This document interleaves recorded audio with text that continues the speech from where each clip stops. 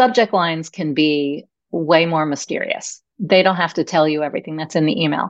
So that's the number one thing that gets us to open the email. And if somebody doesn't open the email, they don't read the email, and then it's wasted. Hey everyone, I'm Emily Reagan, and you've discovered Unicorns Unite. This is a podcast for freelancers, service providers, virtual assistants, and curious listeners who would like to experience the freedom and flexibility of working virtually. We're the magic makers, movers and shakers, and the real people doing the work behind the scenes of online businesses. Welcome to Unicorns Unite. Before we jump into the podcast, here's a message I want you to hear. If you're a virtual marketing assistant, it's not just enough to understand the technology. It's not enough to be in the minutia of your client's business. The expectation now is that you can write supporting copy for your client's thought leadership. Every business right now is marketing around ideas, concept, and dreams, and you have to be able to help your clients articulate this in order to make any kind of money and deliver value as a marketing assistant. You have to understand basic copywriting to be successful. Do you need to learn how to write a novel? No. Do you need to set your services up as a copywriter? No. Do you need to be able to write a complete long-form sales page? No. But you need to know how to sell yourself as a writing assistant, be able to write blog posts, show notes, social media captions, client emails, pull quotes, email sequences. You need to be somebody who can support a business owner's dream with skilled copy. And that's why I convinced my friend, copywriter Michelle Hunter, to reopen her virtual writer course. There's only 20 spots. If you want in, join the waitlist at emilyreaganpr.com/virtual writer. That link is in the show notes. Now let's move on to our episode. Pinch me, Laura effing Belgray is on the show today. Can you believe it? Before I explain the whole F-bomb middle name, let me first welcome you to the show. I'm your host, Emily Reagan, a fellow freelancer. I have a journalism and PR background. As a military spouse, I've been all over the world. I've also had a gazillion different jobs related to journalism, PR, and marketing. At the heart, always loved writing. I was the nerd writing a newsletter in 6th grade on my Word doc, formatting 3 columns and sending it snail mail to my grandmother. I've always loved writing and reporting. I'm not cut out to be a reporter. I tried to do TV news, always wanted to be behind the camera. I tried. It was horrible. Talking to people when they're going through like the worst moments of their life, dealing with death. I remember a boy got trampled by a horse and I was supposed to call the family and I couldn't do it. It's just not for me. I really do love writing feature stories. I loved writing travel articles in Germany. I just love writing. If I had known about copywriting, a whole different world would have opened up to me back in 2009 when I first started. I wrote press releases, don't get me wrong. And then I went into this marketing realm of things and only recently kind of started learning more about copywriting. I say that because I've never taken a course, but I'm a copywriter. I know what I'm doing. I've been in this world long enough, but there was this moment in time where I struggled with, am I a copywriter? When can I call myself this? What level do I need to be where I can actually claim this title? The fact of the matter is I claim it boldly and proudly now, and I want you to have the leg up, the head start. I want you to leapfrog over the competition, and you need to know copy. You need to know messaging. You need to know the marketing conversation for your own business and to be able to help your clients. You might not be the full-fledged copywriter. You might not be the one who's writing that sales page, but you need to be able to look at it and know, is this going to be successful? Is this off? Is this my client's voice? You need to be able to extract the big pieces from there, be able to write the social posts that go with it, help with the Facebook ad copy, be able to write a thank you page, emails, whatever your client needs. Writing will set you apart. Even this day and age with AI, we still need humans. We need humans to insert humor, storytelling, to QC it. We need humans to format it, make it look pretty as well. So don't be intimidated by any of this. So today on the podcast, we have one of the top OG copywriters in the country on the show. How did I make this happen? I'm not really sure. I've pitched her a few times. Oh, she does have a book coming out. She's doing the book promo thing, but I'm so glad. Laura and I were actually in a group together a couple months ago, and I pitched this podcast, and she's like, absolutely. And so here we are circling back, perfect timing, because we're in the middle of a copywriting series where you get to uplevel your copy skills. And Laura is going to share how to add personality to copy, how to make it more conversational where people are actually entertained and enjoy and open it. Laura is known for writing the only emails you've ever read, and she's worked with some really big names. Her origin story will explain it all. If you don't know her, I'm so glad you could meet her and learn from her. And she's got a very interesting story as a service provider, because for a year she was known as the copywriter for fill in the blank famous person. And eventually, she got to that point where she wanted to write in her own voice, she wanted her own business, and she wanted to step out of that shadow. We're all going to reach that point as a service provider. So if you're listening to this podcast, know that it's coming for you. You still need to make the effort to put yourself in the limelight, become the expert, become the authority. It doesn't mean you need to be dancing on TikTok reels right now, but you're going to have to do what Laura did too at some point. So take her story as a good lesson learned. I lived the same thing. For years, I worked with Jennifer Allwood behind the scenes, never had a website, never promoted myself. I would be so much further along, at least in what I was charging and my client rates and all of that, if I had started authority building sooner. So permission to do that, permission to start calling yourself a copywriter, permission to use Laura's tricks in your own copy. She shares so much good today. And besides bashing ActiveCampaign, she's also going to give you insight to what it's like to work with a client like her. What does that writing process look like? What does the emailing process look like? How they stay organized? It's so fascinating. And what's really cool is the organizational doc she talks about is something that I teach inside the Unicorn Digital Marketing Assistant School. I'm a big fan of data reporting. I'm a big fan of keeping track of all those stats for your clients so they are free to be creative. And Laura is the perfect example of that. She wants to write her email. She doesn't want to dive into data. She doesn't want to dive into the conditional blocks. She doesn't need to know all the nuances of ActiveCampaign. The digital marketing assistant can do that. Today, she's going to share a couple awesome freebies, including where to goldmine stories, how to write better subject lines, and she also has a welcome series, a workshop coming up where she may or may not have the link ready for us. Either way, get on her email list and you will not miss it. And the biggest news ever is her book. Get her book. If you love David Sedaris, if you love writing, the best way to become a better writer is do what Laura says, practice, and read. Read, fiction and nonfiction. In spite of my mom calling that entire podcast, in spite of the large American Eskimo that frequently gets left outside in my neighbor's backyard and ignored and barks the whole time, this podcast happened. Celebrate with me. This is a big deal. I'm so honored. So first, let me read you her official bio. Laura Belgray, founder of Talking Shrimp and the co-creator of The Copy Here, is a copywriting expert who helps entrepreneurs find the perfect words to express and sell what they do in a way that gets them paid to be themselves.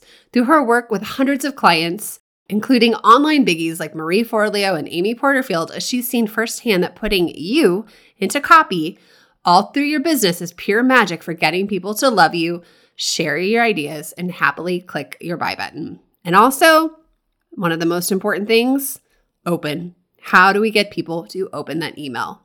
In addition to online types, Laura's list of clients include NBC, Bravo, HBO, TBS, Fandango, and so many more. So if you watch TV and don't skip the commercials, you've probably seen her words on the air.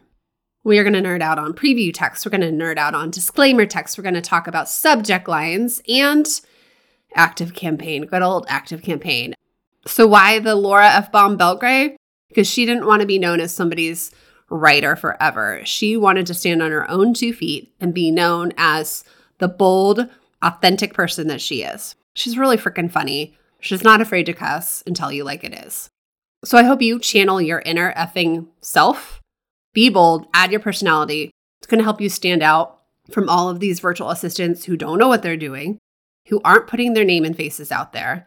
You be you, add your personality, add your humor, add those concrete details, and practice. You'll become a better writer with practice. So without further ado, let's jump in. Grab your snacks, grab your water, plug in those earbuds because you're about to laugh and learn. All right, So let's jump in with a little bit of your background, because my audience is like educated professional women who are shifting into the online space, and the story of how people start their online business and like how that comes about is really fun. So can you fill us in on your origin story? Yeah, sure. So I was an educated professional woman, except I was so unprofessional.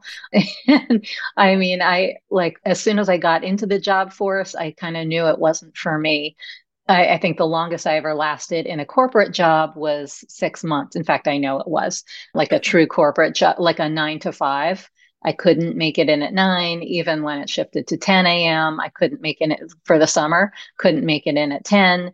So I was quickly fired from that and ended up working in TV, which was my dream job. So I wrote TV promos for many, many years, working for networks like Nickelodeon, Nick at Night, TV Land, then, Bravo and HBO and others like that. That was starting at age, say, 26, which at the time felt very late. I was like, I'm so late to the game, like to finding my thing. And then in my late 30s, I was starting to get into a creative rut. I loved what I was doing, but I was just feeling complacent and like I want some way to write in my voice, write things that are, I don't know, about me to an audience that wants to hear from me. I didn't know in what form that was going to be. And it so happened that I had met this woman in hip hop class at Crunch. She was first in my class meaning class that I went to regularly. She was always in the front row, adorable, perky, great body, great hair, always made it fun, always got all the moves. She was always like, hit, hit. And she drove me nuts. I was like, I hate this chick. She sweat. She and probably didn't sweat. Nah, she didn't really sweat. She didn't. She glowed. She was one of those people who glows instead of sweating.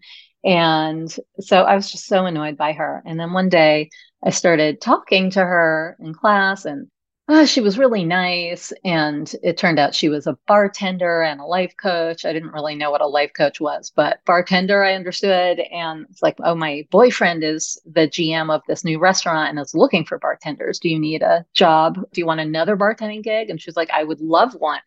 And so it's like, this chick I met has great energy. Maybe you should hire her. And he did.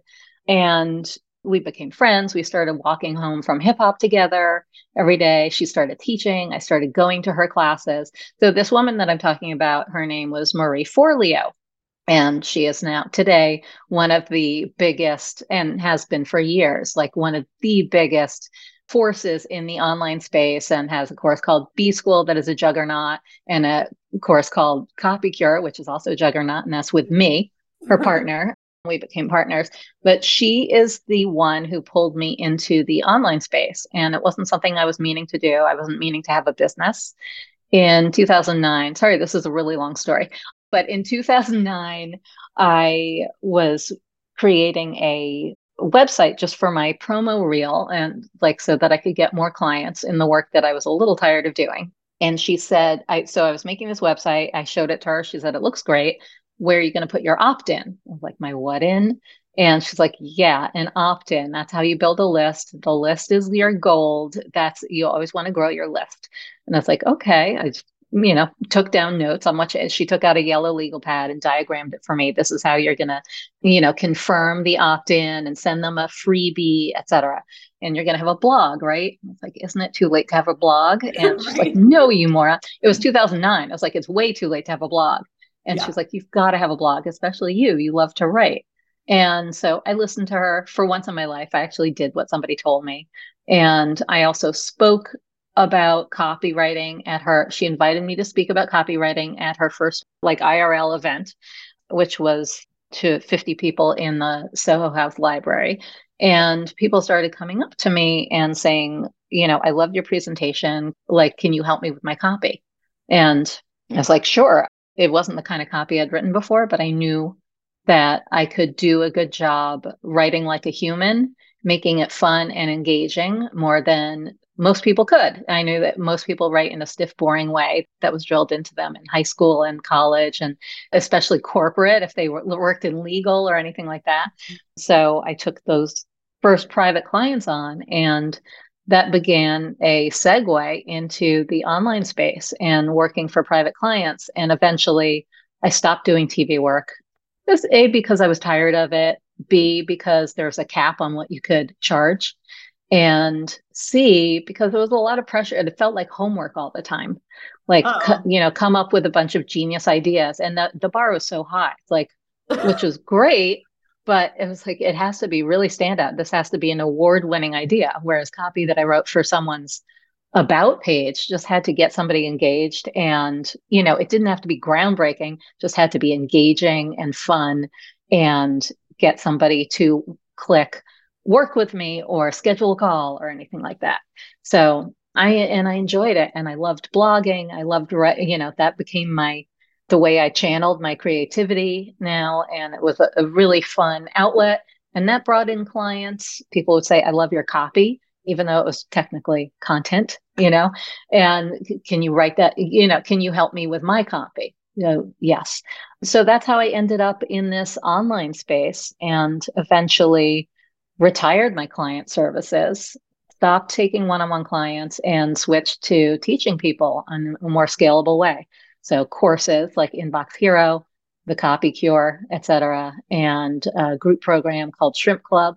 So my mastermind and all that stuff. So I think you are probably looking for 2 sentences, and I just gave you a half hour, but that is my story. I want to flash back though to that moment where, just because I know like a lot of our marketing assistants listening to this know, but how did you have like the balls to just jump into copy? Like, had you taken a course, but you just knew you could do better than the person already had, right? Talk to me a little bit about where you were emotionally and what you were feeling then. You mean when I started taking on online clients? Yes. Yeah. So this is, this has become a mantra of mine, is that ignorance isn't just bliss, it's confidence. And I had no idea that the kind of copy I was used to writing, because I was considered a copywriter for TV promos. I had no idea that that kind of copy had nothing to do with the kind of copy that's required to get somebody to click and buy. Right. So not knowing that was great, because it kept me from spinning and saying, oh, I need to learn more. I need to research. I need to, following into that hole that I call PDR, which is procrastination disguised as research. It kept me out of that stage, which I'm very prone to, and allowed me to just say, sure, I know I can write in a human way. And I thought that was all it needed. I can write with a point of view, with an edge, with a voice. So that's what I did. And I learned along the way, like, oh, this is something, this converts better than that. And like using, say, your buyer's language here is more effective than using your clever, funny language here, like in these particular places. And, these are more powerful words than these. So like I learned a lot along the way, but never had a moment of, I don't know what I'm doing. I can't do this. Okay, awesome. So are you a big data nerd? Were you looking at like conversion rates and everything afterwards? No, I'm the opposite of a data nerd. Everyone is always like, have you tested this? Have you split tested? I'm like, nope, I haven't. I'm only a data nerd where it comes to my subject lines, because I love split testing, and it surprises me every time which one wins. But generally, I'm not a data nerd. I'm too lazy to research. I hate that stuff. I do. I love it. So you're known for, to anyone who's new to our world, Laura's really known for writing emails that everybody wants to read, right? And so I kind of like did a little crowdsourcing and asked some friends, I'm like, what do you guys want to know about Laura? And the number one question is, how do you write so funny? Like, how are you so good at showing your own personality? And I know one of your big teaching moments is adding personality into your business. So tell us, like, what's your secret? I mean, my secret is practice, and it's also honesty, and like being willing to show the truth, being willing to say the quiet part out loud. And also, I would say my favorite technique for adding personality and adding humor is concrete details, original details. So, because so much of humor just comes from truth. Like we laugh, it's fun. I think Homer Simpson would always say, like, it's funny because it's true. And so making something true by using original details is a great tool for making your writing pop and making it funny, or making someone nod their head. Yes, I see that. I get it. And making it, the more specific you make it, the more universal. So an example that I give all the time is when somebody will say in their like origin story, their rise from the ashes story, they'll say, and at that time I was in a dark, dark place, possibly the darkest of my life. And I won't get into the details, but it was tough. And it's like, that tells me nothing. It's not funny. It's not interesting. It doesn't grab me. It's not memorable. But if they were to say, at that time I was living in my dirty, unwashed sweats, crying into, a pint of Haagen-Dazs, or eating Doritos straight from the bag while watching, old episodes of Real Housewives and stalking my ex on Facebook. Now I know what that looked like. Never done that. Yeah. Who has? No one has done that. So that's painting a picture with original concrete details, and it works across the board, no matter what you're writing, whether you're writing sales copy or an engaging email or a blog post or a memoir. Like, those details are what make for humor and give it some grit that we can cling on to, rather than, our eyes just kind of sliding across the page and not seeing anything. Yeah, like vagueness is boring, and I just can't stand that. I also kind of get tired of people telling stories about like their kid puking, or like like those general stories. But like, how this brings up like a thought with me. How do you keep track of that? How do you know, like in the moment, are you like your own director and you're like, I need to go write this down? Like, how are you keeping track of your stories, and what does your writing process look like? Are you able just to like bring them forth and be like, all right, today we're talking about hamburgers or whatever? Yeah. I mean, sometimes I will, if there's something I really don't want to forget, and I do this as much as possible, and sometimes I'm lazy about it, but I'm always glad when I do it, I will jot it down. Like, I was going to say, I'll take out my phone, but my phone's already in my hand, let's face it. And I'm probably already looking at it. So I will switch from whatever app I'm into Evernote and write down what I just saw or overheard, or the thought that I had.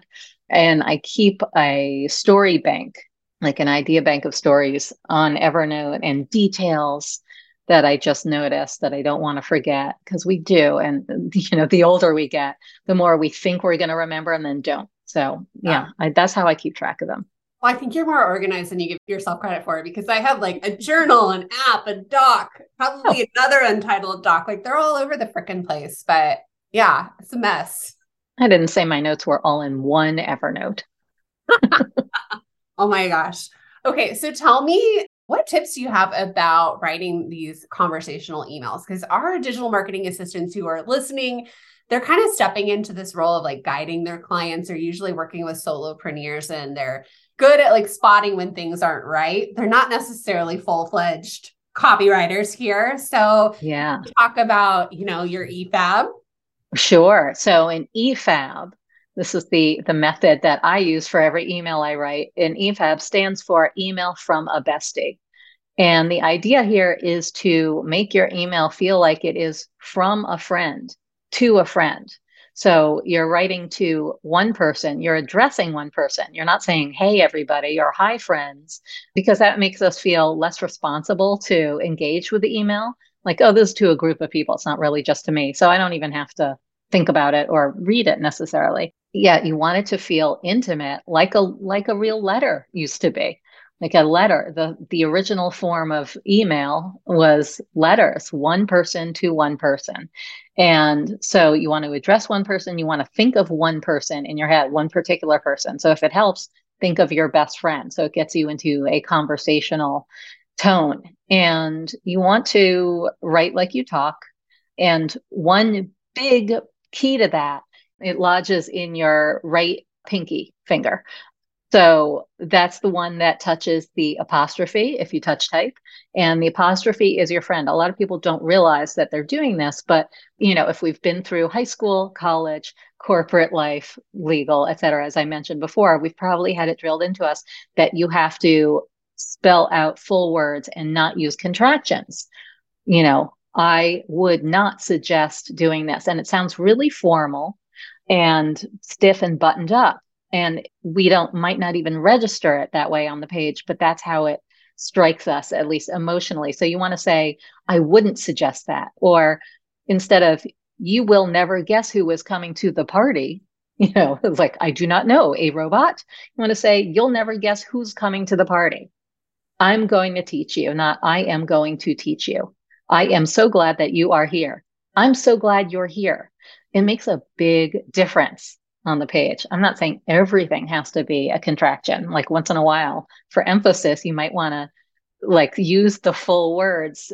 Yeah. So you want to get in the habit of using contractions, reading your stuff out loud, and where you find yourself changing it with your voice, where you're struggling to read it that way, or you find it awkward to say out loud, change it on the page. You'll see a lot of places where this actually doesn't read well when I say it out loud. It's usually the case that it also won't read well on the page, if that's true. So you want to make it sound like you. And even if you're writing for somebody else, and in their voice, you want it to be intimate, revealing in some way. It doesn't have to be TMI, but you want revealing details. You want to set the scene. You want to paint a picture and show the details of their life, especially if they're a solopreneur, because, that is how we attract the right people. And that's how we become a favorite to them, is by sharing the details of our life, populating a universe within our emails with, spouse, kids, pets. Some people don't want to name their kids. That's fine.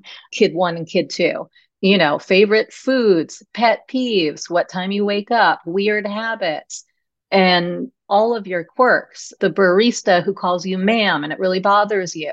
Like you want to tell the stories from your life, little stories, and blow them up in big detail.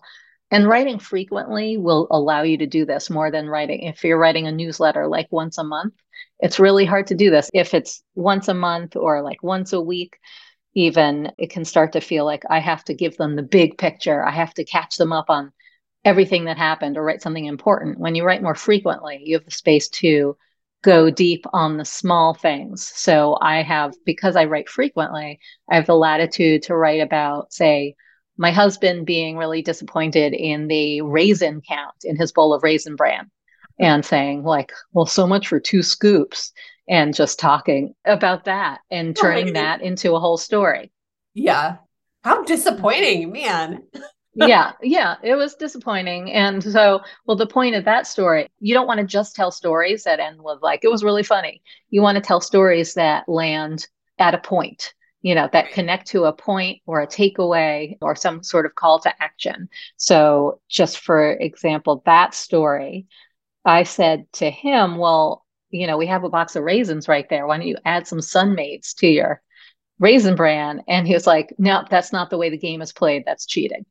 And I was like, not the way the game is played. I was like, well, I guess it's the German in him, but my husband is a rule follower. But I, for one, am not. And I've never been able to follow these rules. And I don't remember what I was promoting, but it was probably something that like allows you to succeed if you are not a rule follower. Yeah.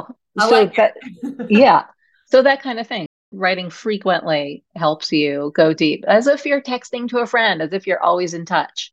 So how do you not get like too personal with that? Because I know like I have this very quiet, introverted husband. I don't want to like bring him into the picture too much, but if you could hear my internal thoughts sometimes, like I wish I could share them, right? But like, what is that line? Because I think you do a good job of it. Thank you. Yeah, I think I don't share anything. I mean, sometimes my husband is like, I don't like being used for profit, but he's kind of kidding. He likes profit. Oh, he likes being used. We know it. Yeah, he likes being used. If his rule was never mention me, never talk about me, that would be tricky. I would have to turn it into a friend was, I was with a friend and they were blah, blah, blah. It's way more fun. Yeah, exactly. I was with my friend Bertha and she was eating cereal and I was at her house in the morning. But I avoid things that are really personal and private, or sometimes they'll say, you cannot post about that. And I'll say, okay, that's fine. But there's plenty of material that is not too revealing, that doesn't reveal something too Yeah. personal. If you have somebody who's like, do not talk about me, then you can't really. There are so Yeah. many other things to talk about, and you can always talk about yourself. You can Yeah. always rag on yourself. Yeah. And then there's that like extreme opposite, like using vulnerability or like the fake vulnerability for like Oh, clicks and profits too. And I'm always like, ah, where do I stand with this? Because I don't want to be that person either. yeah. I call that vulnerability or vulnerable shit alternately. And you can just sniff it. I mean, it reeks of BS when people do that, when they're using vulnerability. Like, I have to insert vulnerability here, or I've got to make this a vulnerable share. It's not really, but I'm going to find a way to do that. And they'll And I'm say going to something take a like, picture. yeah, right. I'm going to take a picture of me crying. Or they will, post a gorgeous picture of themselves and say, this may look fabulous. It may look like I'm having a great time and I'm super ripped. But what you don't see here is how I was crying 5 minutes earlier because blah, blah, blah. Or they'll say, like, this is a very vulnerable share. I'm really feeling less than about the 7-figure launch I just did. I feel unworthy of it.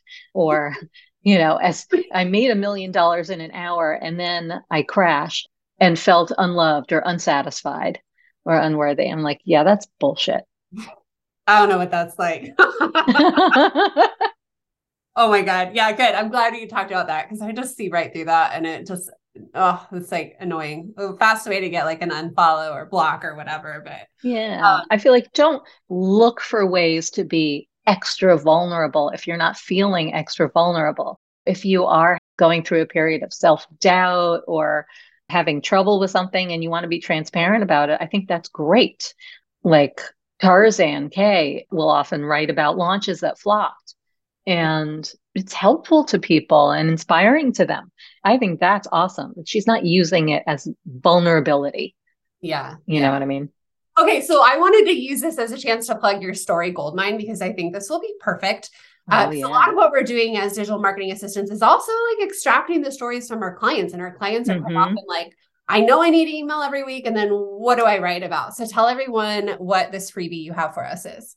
Okay, so Story Goldmine is 63 surprising ways to mine your everyday life for stories that sell. So it's a gold mine of prompts that will draw out your stories or your clients' stories, and you can keep a bank of them there. And then a lot of people struggle, and this takes practice. They struggle to find a way to find the point of the story, or what can I connect this to so that it's satisfying and so that somebody takes action. And so the bonus of Story Goldmine, I mean, the whole thing's a bonus because it's free, but the bonus material in it is guidelines to connect your story to a call to action or a takeaway, find something, find meaning to it, and different way, whether it's finding it as you tell the story or reverse engineering the story from the takeaway. Got both ways in there. Do any of the prompts involve breakfast cereal? They might. It's very possible. It's very possible that breakfast is one of the prompts. I talk a lot about food in my emails, like more often than not. Like a recent big story that I talked about was a rotten egg. Like the subject line was egg trauma. And that got more engagement than any email I've sent in recent times. I missed that one. Was it during this whole egg crisis, like pricing? No, no, nothing. It preceded the egg crisis. Maybe it's time to re-release it with a twist on the egg crisis. But Yeah. Well, no, it was a couple of months ago. do you ever struggle with like what to write yourself? Yeah, I do, especially if I haven't written in a while. And I do tend to send on Mondays, Wednesdays, and Fridays. Mm-hmm. So there won't be a long period where you don't get anything from me, but sometimes I'm recycling emails for a launch. And so I haven't written anything fresh in a little while. And that's where not writing for a while starts to stump you. It's like, oh, I could write about this or I could write about that. Nothing seems significant enough. Whereas when you're on a roll, when you're writing regularly, it's much easier. Like, oh, I'll just write what happened yesterday. So, yeah, there are times when I struggle to figure out what I'm writing about that day. And what I'll often do is I now have a spreadsheet that, and this is something, if you work with a client who has a lot of content or is creating content, something you could do for them. So good. I have the spreadsheet of all the emails I've ever written, and each one has like a summary, like what it's about, what it was promoting, if anything, or if it was a Gen Pop email, the link to it in a Google Doc, and also the link to it as an email in whether it's ConvertKit, my old ones were ConvertKit, or ActiveCampaign. And sometimes when I'm at a loss, I'll just go in there for inspiration. And oh, it also has like open rates and whether it was successful. So I'll go in there and look at like what got a great open rate, what was a good one last time that's worth repeating. And sometimes I'll just recycle that. Hey, I'm interrupting this awesome interview with an invite. I'm hosting my first ever open to the public marketing roundtable. Usually this is only for my digital marketing workgroup members, but you can come join us. We are having a 2-hour live panel discussion about all things launching. Remember that podcast series I just did? Yes. That registration page is finally ready. So go to emilyreaganpr.com/roundtable and you can save your seat. You're going to learn from other freelancers who are doing the work behind the launches. They're going to share what's worked, what they wish they would have done, and help set you up for success to get involved in client launches. Go sign up and I'll see you on March 14th at 12 p.m. Eastern. All right, back to the show. Oh my gosh, I'm glad you opened that little door to like how it works, because this is what I love to know. But I was just showing, I had a strategy call right before here. I was showing a client how I break down my weekly email and how I track the purpose. And I love that you're also an ActiveCampaign girl, because that's a big deal. But are you doing any of that? Do you have somebody who's like queuing it up for you? Now I do. So now I write my emails in a Google Doc. I used to, when I had ConvertKit, it was a joy to just write the email in ConvertKit. Easy. Right. ActiveCampaign, less so. It's like it's changing the fonts. You can't drag and drop an image into the middle of it. You have to now I have to create a new text block and then an image block in between. It's such a pain, and it ruins the flow of writing. And it's also easier for my team, it turns out, if everything is created in the Google Doc and they load it into ActiveCampaign. So that's what I do now. They'll load it in and then send me a test. And then sometimes I'll go into ActiveCampaign and be like, this needs a few tweaks. I don't like how the subject line is looking, or the preview text. Preview text is really important to me. So sometimes I'll go in there and tweak it, or I'll see a mistake that I don't feel like detailing to them and telling them how to correct it. So I'll go in and do it myself. Sometimes it's easier to do myself. But so that's the process nowadays, is I write it in the Google Doc and they load it into ActiveCampaign for me. And I used to be good at this stuff. Now I've become a little helpless at tagging, at segmenting, creating a segment. I never really learned it in ActiveCampaign, like creating a segment, especially for a conditional block of text. So often I'll have in one email, like, this audience will see this block of text, like, thinking about joining B School, here's the link, et cetera. And then people who already have B School or have opted out of that will get a different block of text below it, right? Yeah. And so I don't know how to segment those, how to create the tagging and stuff on those blocks of text myself. So I need the team to do that. Yeah. And segments are really tricky in ActiveCampaign. Yeah. They're really hidden and not smart. Yeah, they're not smart. I could go on about ActiveCampaign. I'm still an affiliate for ConvertKit, FYI, because I think it's great. I miss it. I'm very nostalgic for it. I know it has its limitations, and that's why I switched. Oh, okay. I was going to ask, who made you switch? But you clearly wanted the better automations, like lead scoring, stuff like that, right? Yes, I wanted better automations and more powerful tagging and the conditional stuff. And I guess I can't remember what other features made me switch, but we agreed. So my manager, Sandra, and I agreed together, like, okay, let's switch to ActiveCampaign. And she has regretted it even more than I have, because, because frankly, and if someone from ActiveCampaign is listening, then fix it. I think their customer service blows. And, it's not immediate. There's nobody you can get an answer from right away. Sometimes it's like ActiveCampaign is down or ActiveCampaign is being glitchy. They all have their drawbacks, every one of these, but ActiveCampaign has seemed to have more than the others.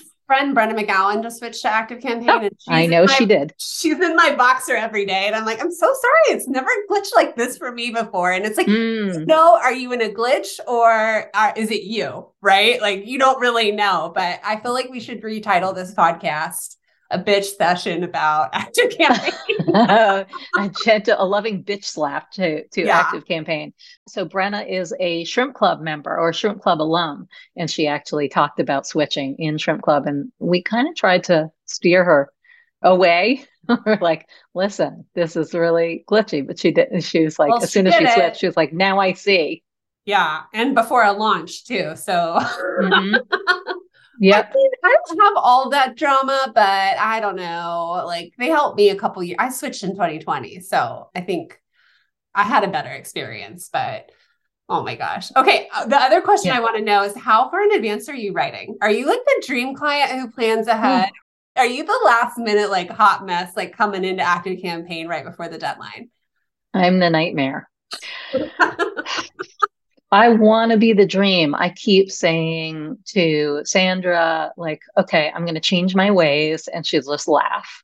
Like, I'm going to get these things done in advance, because almost always, sometimes we'll get a few done in advance, especially if we're doing a launch. Right. And, batch them. I'll go over them. But at this point, most of them are recycled, not new email. So she starts a new doc for me of all the emails in the order that she suggests from last time, the ones that worked well. And so she'll say, like, have you gone over these yet? I'm like, I'm going to. And sometimes we'll have like a good 3 or 4 in a row that are done, approved, ready to test. But then we always catch up to the date, or time always catches up to us. Yeah. Always. And it's like, there's a test for tomorrow's email, or there's a test for today's email. And sometimes I'll be like, I just wrote an email for today. Can it go out ASAP? And she's like, great. I have 3 meetings, and then it'll be this afternoon. So I'm a pain in the ass. I just want my team who's listening to this recording right now to hear that Laura Belgray may be worse than me. Oh. You guys got it good. Maybe she pays better though. Maybe. I mean, I do pay enough, I think, to be a pain in the ass. I think that I do. And yeah, I would like to be better about it too, because I don't like playing catch up. I don't like having to run to my computer to look at something when I was on a walk. Okay, I'll cut my walk short and go home and look at it. I like leisure time. I like spaciousness. And so doing things in advance really helps with that, but I'm not good at that. I never have been. Well, thanks for being real about it, because I really think that people need to hear that. And it's just the reality. I feel like if you're a week out sometimes with clients, it's great. But I had a teammate go in and set all the launch emails like a month out. And when I had to make little tweaks to things, she was not happy. I was like, this is kind of what happens. And especially during a launch, as you know, like, you're collecting objections, you're testing, you might like add an extra email and no one can get mad. Exactly. And that is what makes my launches, and probably yours too, so powerful, is that I'm sometimes writing emails in real time, responding to my audience. And that is what I consider part of the secret sauce of my campaigns, of my emails, is that they're responding to things people just said. Like, somebody sends me some great praise. Oh my God, I just, results that they just got from something they bought from me. You bet I'm going to turn that into an email, write a whole email around it, around one quote. And so I'm always adding those things last minute. Oh, good. That makes me feel better too. Okay. So one of my friends wanted me to ask you this question. Let's see if I can even word it right. Okay. So we were talking about like launch emails, and she was like, what would be Laura's like take on the number one email you should send out during a launch, like Laura style? You know how everyone's like, the FAQs, or gotta have the bonus feature tour. Like, what is Laura's like, gotta do it jazz hands email? I mean, yes to those. You do have to have an FAQ email. The only people who are going to open it are people who are already interested. This is kind of vague, but you have to have an email that gets people really excited about what you're teaching and what it can do for them. You don't want to assume that they already get that they've been waiting for this course or whatever you're promoting, right? You have to get them excited, write whether it's a story about what knowing this did for you and for your life or for somebody else, or some story that illustrates the concept of it.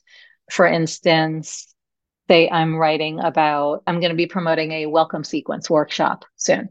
Oh, good. And yeah, and when I talk about the power of a welcome sequence, I usually use the analogy of a party. And what happens, when you have a party, like that first person who comes through your door, you're like, come on in. Oh, let me take your coat. Let me get you a drink. Let me introduce you to my hot cousin who's here. You're like, let's catch up since you're here so early. You can help me set up. And then the next person who comes through your door, a couple of people together, you're like, hey, everyone, put your coats over there, etc. Drinks are in there. Grab yourself a drink, like talk amongst yourselves. And, after like 30 minutes, you don't even know who's in your house anymore if it's a good party. And you're like, who invited these people? So I will illustrate that. I've done this before in an email and I'll probably use it again. Of like, imagine if every person who came through your door, you could give that same first guest treatment and show them around the way that you want to. It's show them around your virtual world. That's what a welcome sequence does.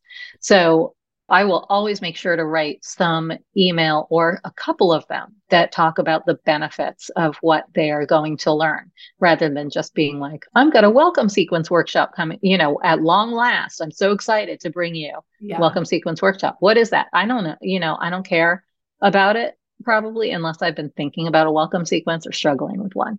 So the must-have emails are the ones that really sell the concept. Oh, I love that. Okay. When is this workshop? Is it something we can come to?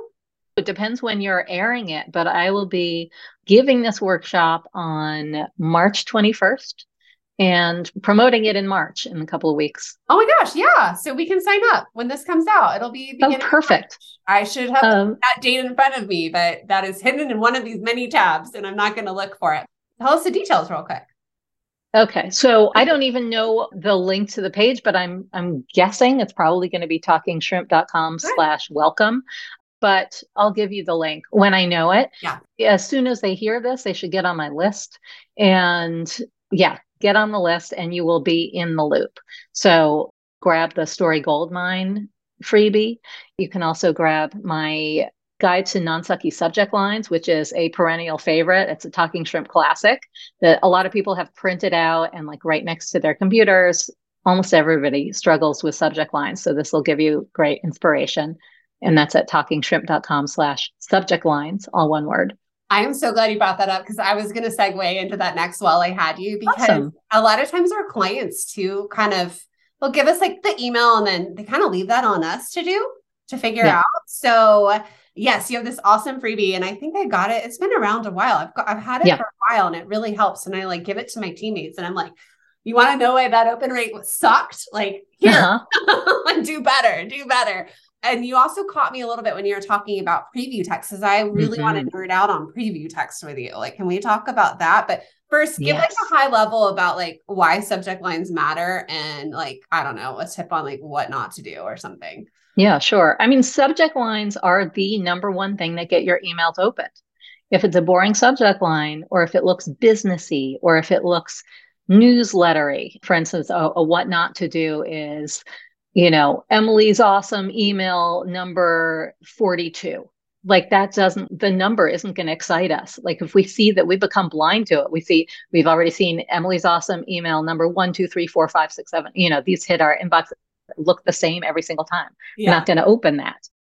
So subject lines should be informal, casual. They should feel like they are from a friend to a friend, not be in title case. Like if it's in title case, some people get away with that, but I think we still sort of dismiss that when the first letter of each word is capitalized.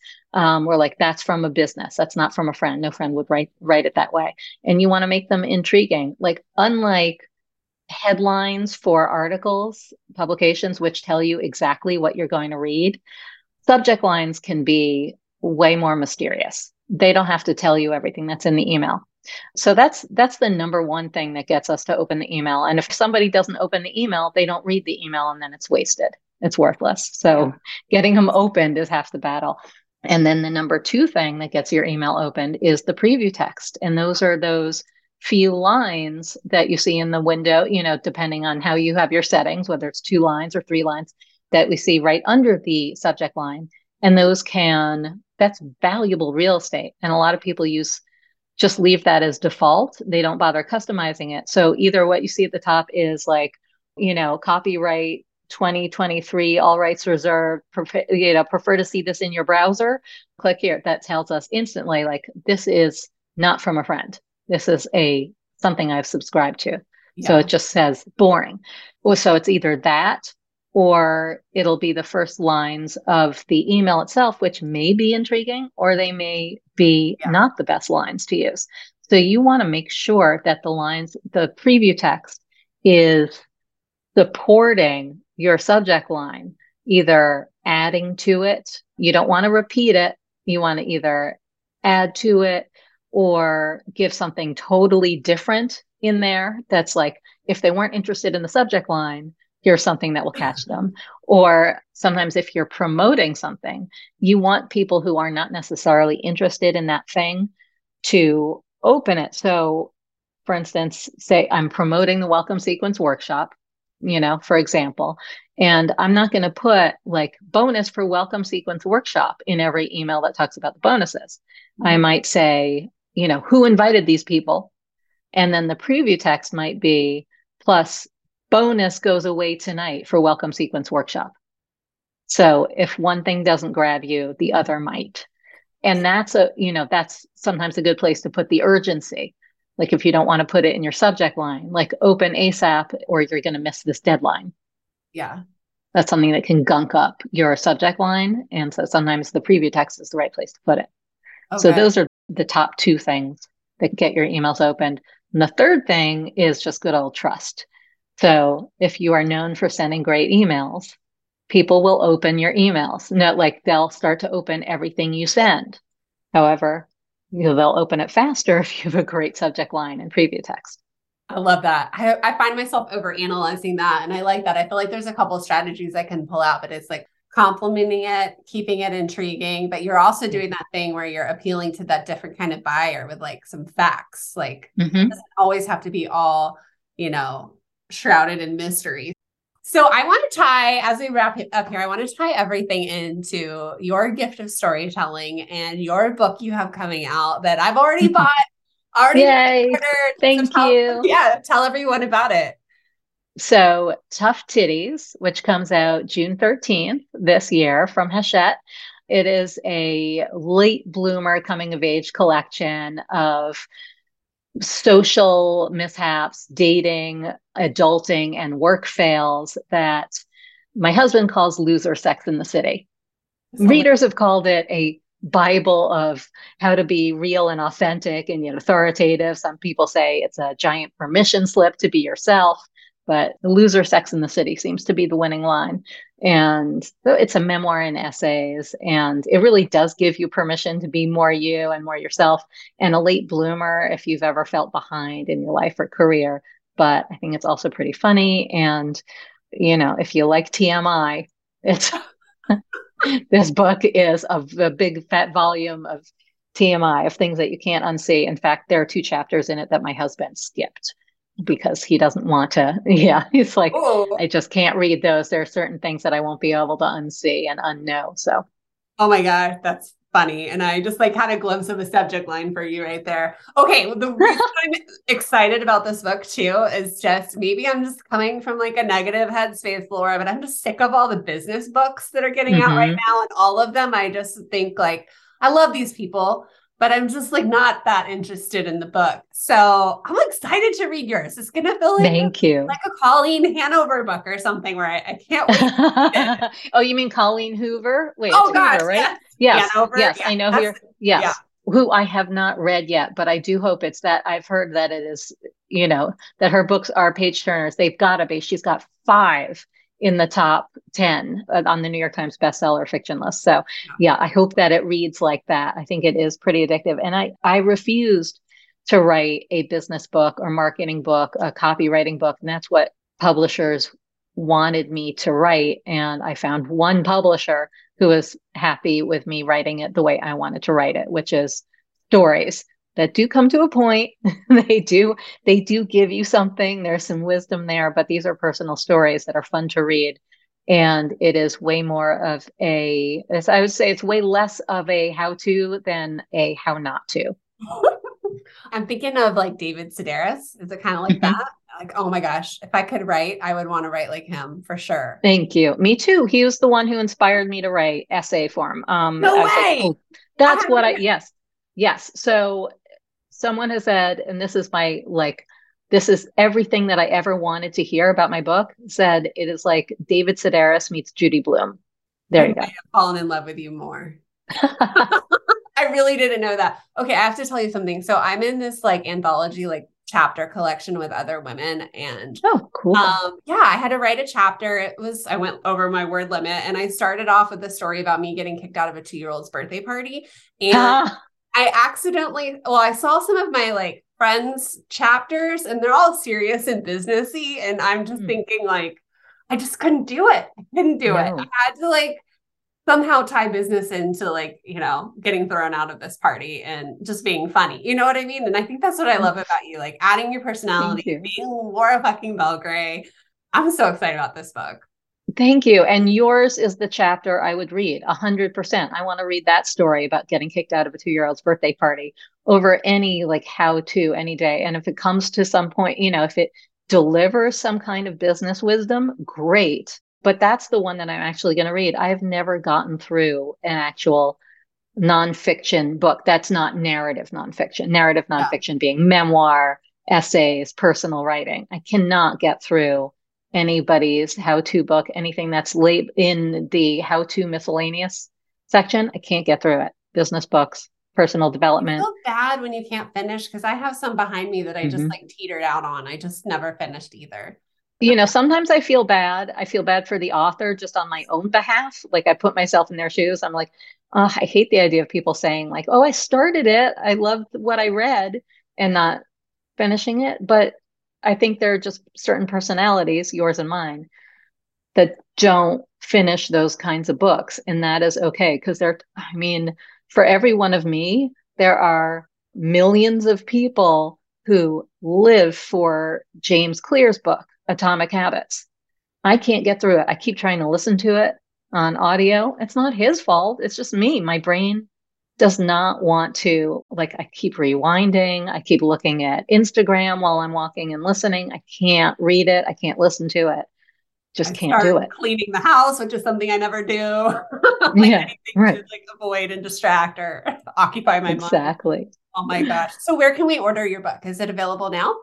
Well, it's not available now. It's available for pre-order now, and that is the most helpful. Pre-orders count more than anything. So if you go to toughtittiesbook.com, or you can also go to talkingshrimp.com/book, but toughtittiesbook.com, type that in, and you will find my book page where you can not only pre-order it, there are all the links to your favorite booksellers on there, but you can also, if you fill in the form, you will get at least one bonus, which is depending on, when you pre-order, you'll probably get more bonuses down the road. But the bonus that you'll get right away is the intro chapter in your inbox.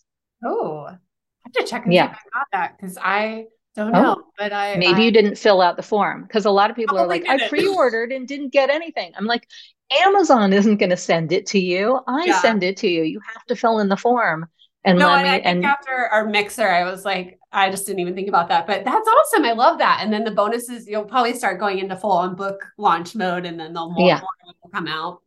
Yes. So I will have more bonuses than that. And one thing I know I'm going to be offering, though I don't know whether this will be for the price of one book or possibly two books yet to that is TBD. I mean, But they I'm do go doing, together, right? they do go together. Tough titties are best as a set.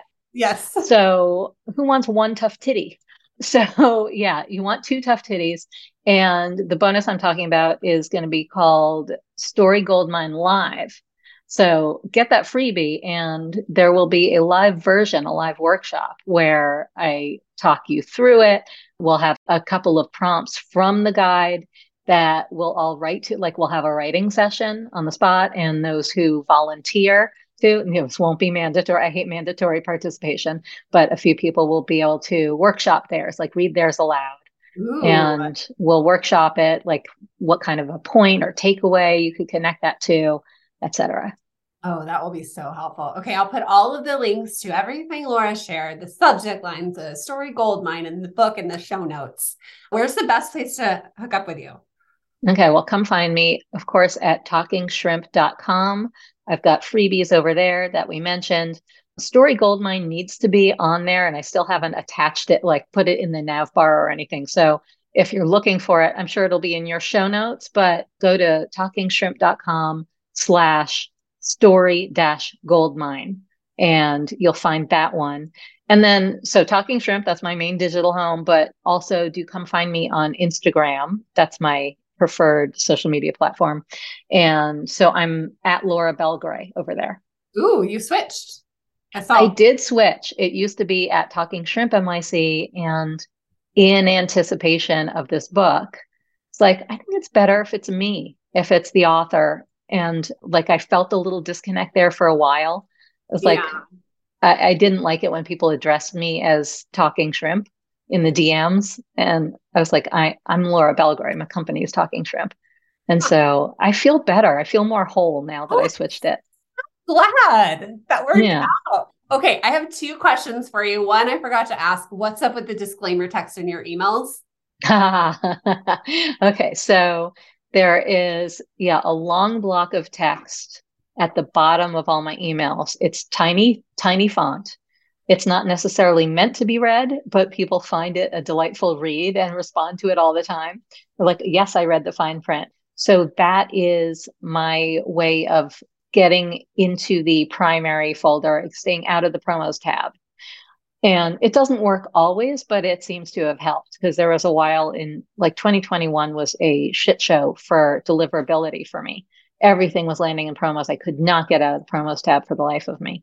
And so I got the advice to put in this sort of disclaimer stuff. It was like some legal mumbo jumbo that would keep me out of the promos tab. And I couldn't just put it in as is. I had to like zhuzh it up and give it my personality and my flair and make it something fun to read. And I did that. And people read it all the time and ask me, what's that for? So there's your answer. I knew you were doing it for deliverability, but I was rolling on the floor laughing when you were talking about being a delicate sleeper. I was like, yes. Oh, I don't even remember that part. I am. Like, this is why I'm not applying for Survivor. I need my feather pillow. Good Lord, would I flunk at that? I would be off the show. I would probably be dead before I'm booted off the show. I would just turn into the hangry, like evil person. But okay, my last question for you, for all of the introverts listening, what's your best piece of advice for adding their personality into their business? I mean, does introvert mean that you don't like to show your personality? Because I consider myself an introvert, even though I always test right in the middle, like an ambivert on those. Let me rephrase that. It's not introverts. It's the behind the scenes and happy, no limelight, digital marketing sidekick who doesn't want to be the face of their client's business, but still needs to do it for themselves, which Emily is constantly telling them to work on their business too. How can they add personality to their business? Like, what's your advice? Start telling stories about your life, and they don't have to be that intimate. So I'm just thinking right now of my manager, Sandra Booker, who I've mentioned several times. So she has a business called Any Old Task, and she has a great newsletter. She's such an introvert and not the type to naturally be in the spotlight. She doesn't gravitate towards it, but she knows that she needs to for her business. Yes. And she has, over the years, written so many great personal emails that never reveal anything she wouldn't want you to know about her. But she even uses photos of herself and her husband, and she'll talk about like their favorite wine, or might talk about her struggle to get back to working out, or the progress she's making with it, or just all kinds of things in her life and business, or about, how to deal with nightmare clients, all kinds of personal stories. And so I think that you just get used to it, and probably once you see how rewarding it is, how it gives other people permission to show themselves, other people like you who are like, ugh, I don't want to be in the spotlight, but I'm so inspired by you sharing this, it will encourage you to keep going and doing it. It is really gratifying. It helps people. It inspires them. It's, when you share your personality, it acts as a domino effect or a ripple effect, whatever you want to call it, where the next person then has permission to share themselves, and so on and so on. It's like that Fabergé commercial, but you're probably too young to know it. Do you know this one? I don't know the Fabergé one. It was a pyramid, and it was for Fabergé organic shampoo. And, like, I love Fabergé so much that I told 2 friends about it. And then she appears behind, in a pyramid underneath her. And I told 2 friends, and then it just expands into a big pyramid, and they're all her faces are echoing, and so on and so on and so on. And so if you ever hear someone say, like, and I told 2 friends, and so on and so on and so on, that's the Fabergé organics commercial. And now we're all drinking the Kool-Aid in an MLM. And I have to say, Sandra said she'd be on the show. So wonderful. Yeah. She'll be a great guest. Yeah. Yes. Oh my gosh. We can nerd out on that. Okay. Thank you so much, Laura. This has been such a pleasure. I've had a blast. Everyone go connect with Laura over on Instagram. Thank you. Thank you. Thank you, Emily. This was so much fun. Okay, before you hit stop on this podcast, would you please tell a fellow marketing digital service provider about this episode, about this podcast? That's the best thing you can do to help me out and get this word out there. Yeah, a review would help. Hint, hint. Hitting subscribe would also help. Hint, hint. Tagging me on Instagram. Yeah, but what works better is you say, hey, bestie, this is a podcast you need to listen to. What can we call it? Instead of an EFAB, a PFAB. Wait, does that even make sense? Podcast from a best, whatever. Let's make it work. Will you PFAB this for me? Tell somebody who's working behind the scenes or interested in working remotely about this world. Let's leapfrog over being the admin VA. Let's jump into marketing services. Let's use our creative brains and our logical, analytical brains to make the marketing fun happen behind the scenes. This work's fun. And over here, we nerd out on marketing. We care about the quality of our work. We want to get better. And that's why we listen to podcasts, so we can learn. Growth mindset over here, baby. All right, stay tuned. Next week, we have another huge, huge, huge copywriter name in the house, in your earbuds. I can't wait for you to meet her.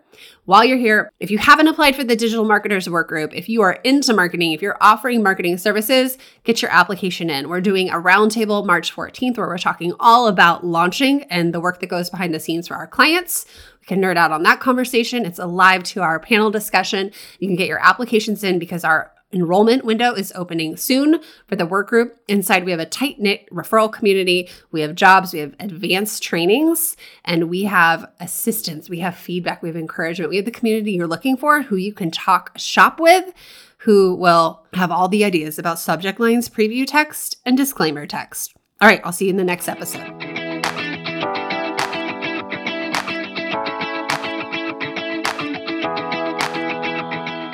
If you want to start earning income as a digital marketing service provider or digital marketing assistant, you only need your laptop. You can tap into what online business owners really need help with by downloading my top 10 most requested tasks. These are the services I did for years for my clients behind the scenes. You can take this download and apply it to your own business and start by offering these very same services. If you want to niche down in digital marketing, this is your guide. Just use the link in the show notes or go to emilyreaganpr.com/services.